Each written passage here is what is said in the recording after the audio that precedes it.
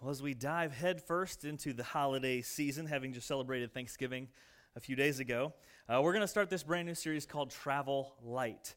The idea of traveling light means that you only carry with you the essentials for the trip.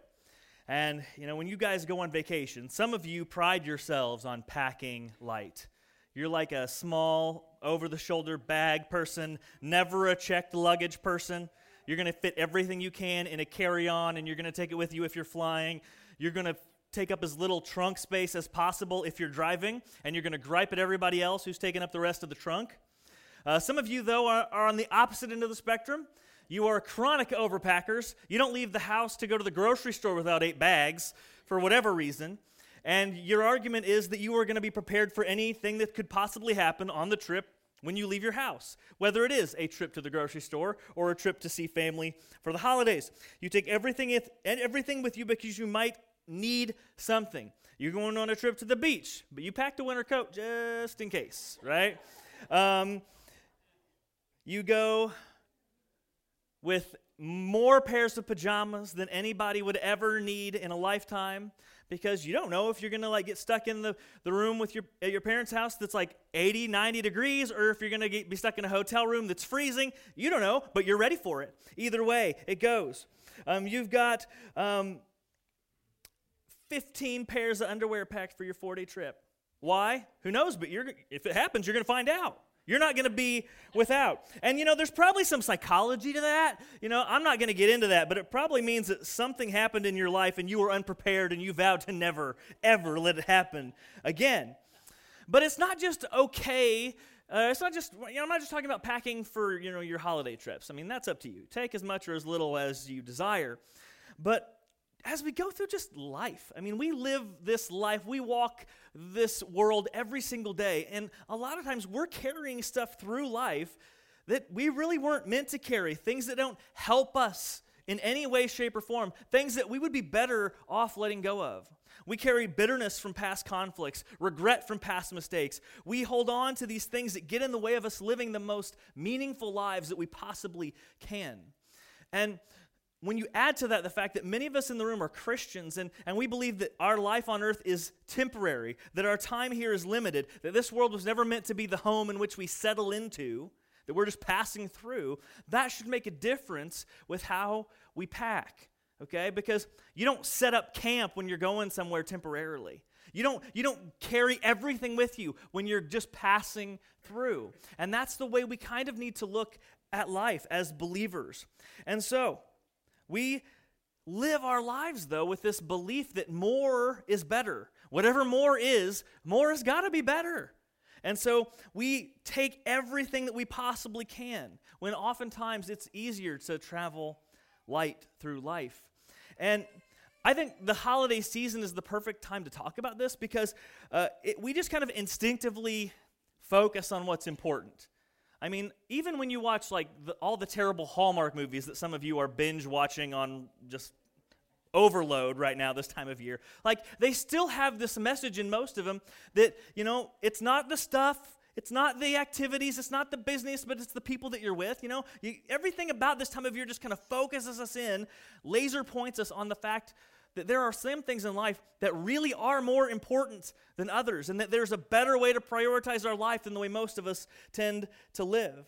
And so for the next month, we're just going to kind of talk about that, of focusing on what's important with our lives, prioritizing what's most important, and learning to let go of the rest. Now today we're going to step on everybody's toes because we're going to talk about letting go of busyness. And I don't know who this doesn't talk to. I think that the pace at which we have chosen to live our lives in the modern world is incredibly destructive. I don't think we're going to learn how destructive it is until we're a generation or so down the road. I think it's just, no generation has lived at the speed and the hectic pace at which we have chosen to live. And I think where we live and when we live in the, most of us, we started this life in the 20th century. Some of you didn't show up till the 21st, but we've lived in 20th century, 21st century United States. And it's been a very prosperous place to be born and to live. for good and sometimes not so good, as we're going to maybe talk about a little bit. And then the fact that we've lived on the cusp of one of the greatest technological periods of creativity ever in the history of the world. And when you put prosperity and technological advances together, what that has given us is opportunities, endless opportunities of things to do and fill our lives with. I think it's funny, back in like the 50s, you would see these ads and things talking about how technology and robotics and all this stuff, it's going to change the way we work, and it's going to actually lead to us working less. You know, the Americans are going to have like a 2-day work week because of technology, and yet we took all that technology and we made it where we work more. You know, we've taken work and we've gone home and put it in our pockets. And so now we've got work with us on phones all the time. We're always connected. And since we're always connected and always available, even off the clock, now you got bosses who expect you to be available even off the clock. Even though technically in your contract they don't have the right to demand you to answer those calls and emails on the weekend, they still expect you to answer those calls and emails on the weekend. You have other stuff that gives us opportunity. There are more opportunities for play, for extracurriculars, and the one thing that's a little bit of my soapbox that I always want to rail against, but I'm going to try not to, is kid stuff. There's so much stuff for kids. You know what I had when I was a kid? I had a Nintendo 64, or I had outside. I didn't have neighbors. I mean, it was like, well, I guess I'll walk around by myself and see if there's a new, like, rock in my yard I haven't seen in a while. But, like, I just didn't have all that stuff. My dad worked in the oil field, which meant he worked every single day of the year. Christmas was spent waiting for my dad to get home so I could open presents. Torturous way to spend your holidays as a kid. My mom ran a business out of our home, so she couldn't just up and leave. She had customers coming and going. So, I didn't get to go to all the things and do all the things. And honestly, there wasn't a lot to do. Like, you could play Little League for like 6 or 8 weeks in the summer, and then it ended. You might do sports, but they didn't have sports for little kids when I was in school. And now, man, you got every sport. You know what sport was never available to me, even all the way through college or through high school? Soccer. Kids can play soccer. You can play lacrosse. I'll bet there's not 5 people that can tell me 2 rules about lacrosse, except for the Hales, who can tell you all of them, okay? But the rest, I didn't have any of that stuff, right? But we have so many opportunities so that now it's not only that we're busy as adults, we got our kids busy, and so we are everywhere. And then there used to be days that were considered off limits to activities and kid stuff and even shopping. Not anymore. Everything's open and going all the time. We are always on the go. And I think the thing that suffers, again, we feel like we're doing a lot. We feel good about our lives because we're busy, we're accomplishing things. But I think we have to admit at some point that the thing that suffers in our busyness is our relationships, the people that we love. We come home exhausted at the end of a day, and it's easier to turn on the TV and just kind of zone out and cross your eyes than have conversations you need to have and the interactions that you know are important to your well-being and the well-being of your family. But it's just easier. You're just so tired, and that takes energy, and you just don't have anything left to give. Things like board games and other like fun little activities, those things that used to require actual human interaction. You remember those things? Some of you are like, what's that? Things where you would actually look people in the eye, occasionally want to punch them in the face, things like Sorry, where you almost won the game only to end up getting last. Anybody ever played Sorry? Yeah, that'll toughen you up right there, Sorry. If you haven't flipped a table because of playing the game Sorry, you've never really been in a good game of Sorry. That's just my opinion on that. But things like that are becoming an endangered species in how we live our lives. We've exchanged meaningful interaction for digital interaction because it's honestly easier and it takes less time. And so, what is this busyness getting us?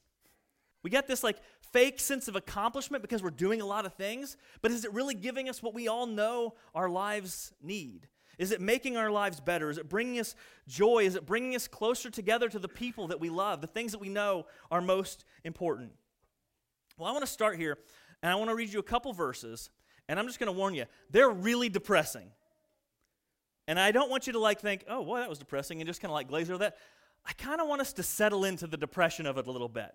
Because we're going to do something with it. Don't worry. I'm not just going to read these depressing verses and then pray and get you out of here. We need a little bit of that shock of pain, a little bit of that sting, that slap to the face a little bit to shake us out of this thing that we've just kind of accepted and invited into our lives. So here's the first verse. It's come from Psalm 103. It says, as for man or humanity, it says, as for man, his days are like grass. He flourishes like a flower of the field. For the wind passes over it, and it is gone, and its place knows it no more. I think this is something we can kind of understand. They compare human life to something like grass. Think of July. It might feel like it's really far away, but think of July in Illinois. July can start, and grass is just shooting up. It's healthy, it's thick, it's thriving. Your yard is green. You never get off the mower. And then we have 2 days where it's 103, heat index of 115, and your yard is brown and dead. Right? And it happens overnight. It's man, our yard looks so good this summer. Oh no, it's dead. That, it's just so quick. And he's saying that's what our human life is like. It's frail. It's shorter than we'd like it to be. It's here one day and gone the next. And then we get to Psalm 90, which was written by Moses, okay? And it says this, you, talking about God, you sweep them, humanity. So God, you sweep humanity away as with a flood. They are like a dream. You ever had a dream and you woke up and you're like, I think I was dreaming about something, but it's gone so quick you can't even really remember what it was about. He says, they are like a dream, like grass, again, grass, that is renewed in the morning. And so these verses, there's so many things like this in Psalms that talk about how our life is so incredibly brief. It's here for a moment and then it's over. It's a blip on the radar. And again, that's unsettling for a lot of us. And if you're probably under 20 or maybe 25 and under, it doesn't bother you because you're I feel like life goes so slow. I'm going to be here forever. And one thing that has just always amazed me was how my perception of time has changed as I've gotten older. Man, when I was a kid, my birthday is in May, and Christmas is in December, obviously, right? So they're pretty well spread out. It felt like I would never get to either of those. I just felt like the year was this dry walk through a desert, and Christmas and my birthday were these fun little oases of refreshment, and that I would never get there. It just I always wanted it to be Christmas, and I always wanted it to be my birthday, and it just felt like they never arrived. Time moved so slow when I was a kid, and now I'm not even 40 yet, and it feels like every other day is Christmas. I have no idea when it switched, but it was just one day it was oh, holy moly, it's Christmas again. That's why people oftentimes end up going over budget on Christmas because they're it's starts to be December 1st and oh my gosh, Christmas is this month again, isn't it? We just got done paying for Christmas. How did this happen? But it's because time, as you get older, it goes faster and faster and faster. And the older you get, the more you are confronted with this oftentimes depressing truth that life is short. 75 years sounds like an eternity when you're 10. But when you're 70, 75 is well, that's not that long. I haven't been around all that time, right? And so it's a little painful to talk about this. But here's why that's good. Because when you confront this truth, it will be incredibly clarifying. Because it makes you realize that your time is incredibly valuable. People talk as if money is the most valuable thing we have. No, it is your time. You can go make more money. There's nothing you can do to invest and get more time. And so as we confront this truth that our life is here today, gone tomorrow, it's shorter than we'd like to ever let it or believe it would be, we have something that has the potential to grow our heart, our minds to be wiser. That's why Moses, who wrote this, he wrote these words saying, it's here today, gone tomorrow. And this is a part of a prayer. And what Moses does not do, he doesn't pray that we would have more time. That's interesting to me. He says, your life is short, but he doesn't pray for more time. Here's what he says, this a few verses later, in verse 12. Whoops, I skipped some. He says, so, talking to God again, so God, teach us to number our days that we may get a heart of wisdom. Meaning, teach us to actually sit back, make it a habit to say, I've got this many years left at best. To number. That's not a lot of us want to do that, right? You don't want to sit there and think, oh boy, I passed the halfway point a while back now, and I didn't even I missed it. Like, I should have thrown a party or something. Like that's funny when you, how we don't want to sit there and think about the days that we have left. We don't want to look at our life like a ticking clock. But Moses says that gives you a heart of wisdom. He prays that God would confront us with this shocking reality that our days are speeding by, that we would actively think, how many days do I have left? How many decades, how many years are left on my life's clock, assuming all goes according to plan? Because if you realize how much time you have left, you're going to realize that your life, your time is too precious to be giving it away to things that don't matter, to things that are anything less than the absolute best things to invest your life in. You know, I think about this all the time, is that I've only got a certain number of weeks with my kids living under my care.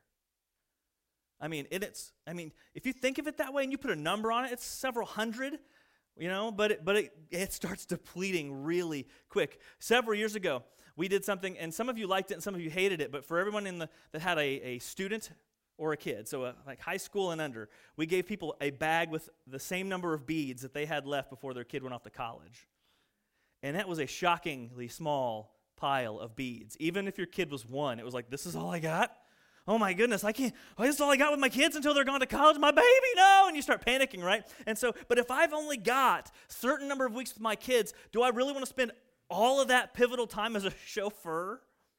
If I've only got a certain number of days to be a husband, do I really want to spend that working more than I have to? If I only get a certain limited number of moments with the people I love, do I really want to waste that staring at my phone?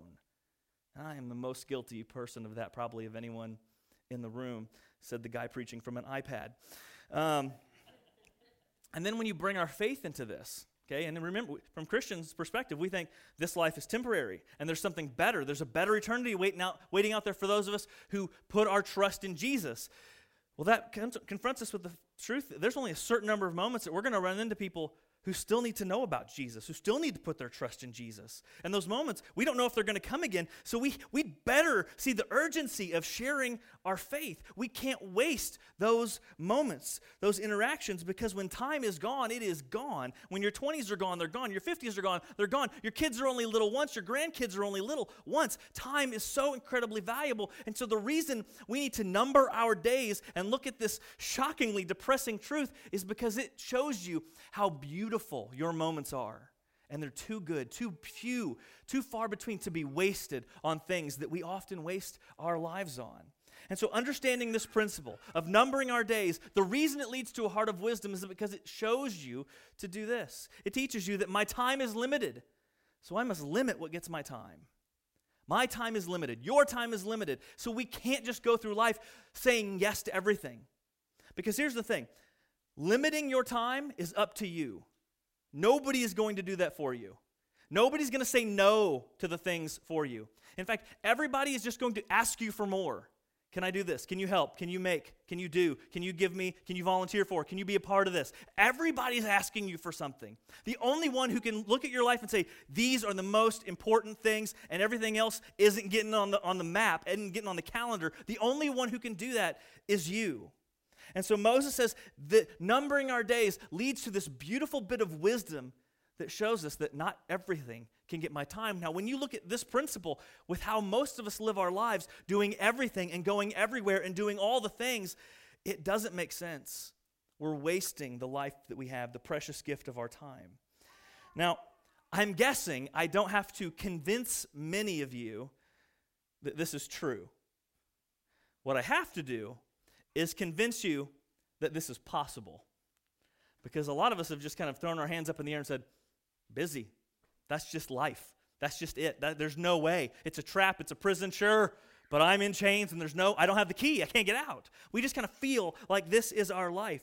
And so we think that there is no way to thin out our schedules, to do less. And as trapped as we feel, I do think it's possible. But yet we say things, well, my kid has to be at every practice and every game and everything, because if they don't, the coach's not going to play her. So what do? She wants to play. She's going to be upset if she can't. She's going to be upset. So I want her to be happy, so we're just going to go. I was listening to a guy the other day talking about how He couldn't travel home to see his family because his kid had basketball games on Thanksgiving and practice on either side of Thanksgiving. And the coach said if you miss any of them, you get demoted and you don't play. So they couldn't take their kid across country to see their family that they see once a year because of things like that. And again, that's perspective, and I get the idea of you made a commitment and sticking with it. But I don't know. To me, there's priorities that need to be made there. You can make the case, well, my boss says if I don't give a little bit more than my contractually obligated 40 hours a week, then I don't get to have a job anymore. And I get as scary as those realities might be. I think the scarier reality is thinking about being on your deathbed and looking back on your life with regret. Looking back on your life in pain because of what you did. And so your days are short, so number them so that you can see what's really important, what really matters, and you can have the courage to let go of the rest. And so what I want to do is I want to help us think through this by asking 4 questions. And these aren't you're not going to hear these questions and go, wow, he's so smart. They're just simple little questions that I think we need to stop, take a break from the busyness, and ask ourselves to help us prioritize our life a little bit. And I'll say this, that when I'm writing my sermons and I'm sitting in my office and I come to something like this where I'm going to give you guys some level of homework, there's a part of me that's like, maybe they'll do it this time. I hope. But I know they're probably not going to do it this time. They're going to get to lunch and forget, and they're going to be like, oh, this is good. What was Anthony's sermon even about? I understand how that happens, right?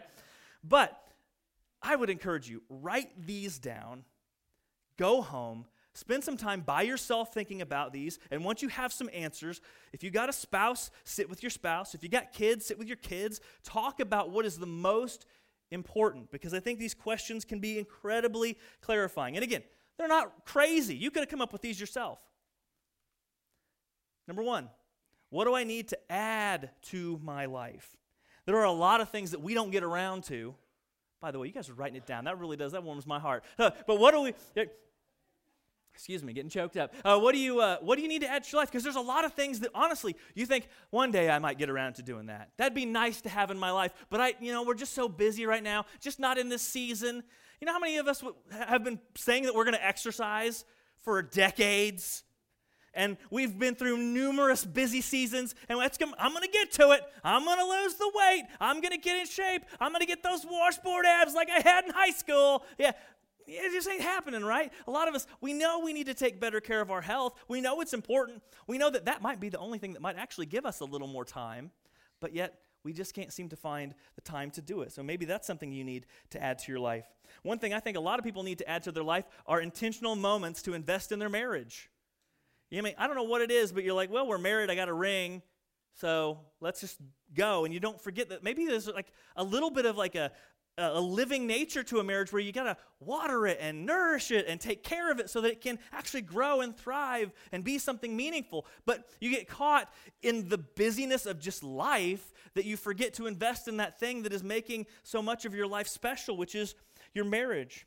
Maybe something you need to add to your life as a Christian is investing into the faith of your kids. A lot of people, a lot of parents say, well, we're too busy to do that. That's why we bring them to church on Sunday, so you can do it. I'll be honest, we got some great volunteers back in the kids area, but they're never going to have the opportunities to invest in the faith of your kids like you would. And you can try doing that, but there's generations of people whose kids are walking away from faith and they're like, what happened? I took them to church every Sunday. But they did nothing to invest in faith at home, and church wasn't enough. Nobody's going to have the opportunity to invest in your kids' faith like you will. So what do you need to add to your life? You can probably guess where the next question is going. What do I need to subtract from my life? And I think this should be the biggest category if you're going to sit down and think through it and write things that really, honestly, could go. What do you need to subtract from your life? And this is also where it gets the hardest because, again, the reason we're so busy is because we think everything's important. And so once you start to prioritize and say, this is first, this is second, this is third, then you can start to say, well, this feels important, but it's not top 3, so I'm not going to do it anymore. And so you got to ask questions like, well, my kid being in 8 different sports and extracurriculars at the same time, will that really benefit them 20 years from now? Or will me and them rearranging our lives together so that we can actually spend quality time together as a family, will that affect their life 20 years from now? Sometimes you need to subtract things for a temporary season. Just, again, there are things that are seasonal. like we believe the exercise is. I'll get to it eventually. But there are some things literally that you can say, for this season, it's just not going to be something that is in our lives. Sandra Stanley, that's Andy Stanley's wife, if you know who that is. She said that when her kids were little and in elementary school, she just realized, I don't have time for all the close friends like I did. She's like, I had friends that left over from high school. I had some friends from college. I had friends from work. I had friends from church. And I just couldn't find the time to spend with all of these friends and still be the mom that I knew that I needed to be. And when I prioritized the roles that I had in life, mom was before friends. And so I just knew I had to spend way less time with my friends. Again, for a season. That was a temporary subtraction. And again, it sounds drastic, but I think drastic is what a lot of us need. Next question. What do I need more of in my life? You got some things that are good in your life. They're already good. You already do them every now and then, but you know, this is a blessing and I need more of it in my life. Maybe it's date nights with your spouse. You are investing in your marriage a little bit. Maybe it's, a couple times a year, you find someone to gently pass your kids along to so that you can get away without kids and, again, invest in your marriage. Maybe it's time reading the Bible and praying. Maybe it's something you don't do very often. You mean to do it every day. It just doesn't happen. That's something you would like to do more often. Maybe it's investing in your church family, being a part of a family, a community of faith. What do you need more of in your life? And finally, what do you need less of in your life? What do I need less of in my life? Things you're not going to completely get rid of, but if you're honest, they can't take up everything. There are certain things that if you let them, they will be all-consuming. Probably the big one is work.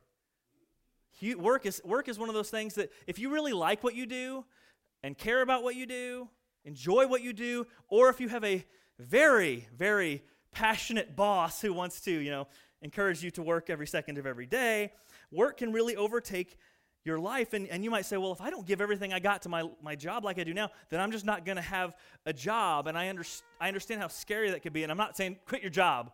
Please don't call me tomorrow and say, Anthony, I did it. I told my boss what's what. Now what? I'm not saying that, okay? But here's the thing. Is that what you want to look back on your life? I mean, when you're 80 and you look back on your life, do you want to think, man, I'm so glad I left my spouse to do all the heavy lifting when my kids were little? I mean, is that really how you want to look and picture your life? I mean, and maybe the question is, maybe I don't quit my job on Monday because the preacher told me to, but maybe it's I start looking for something that has some more flexibility, has some more options there for us as a family.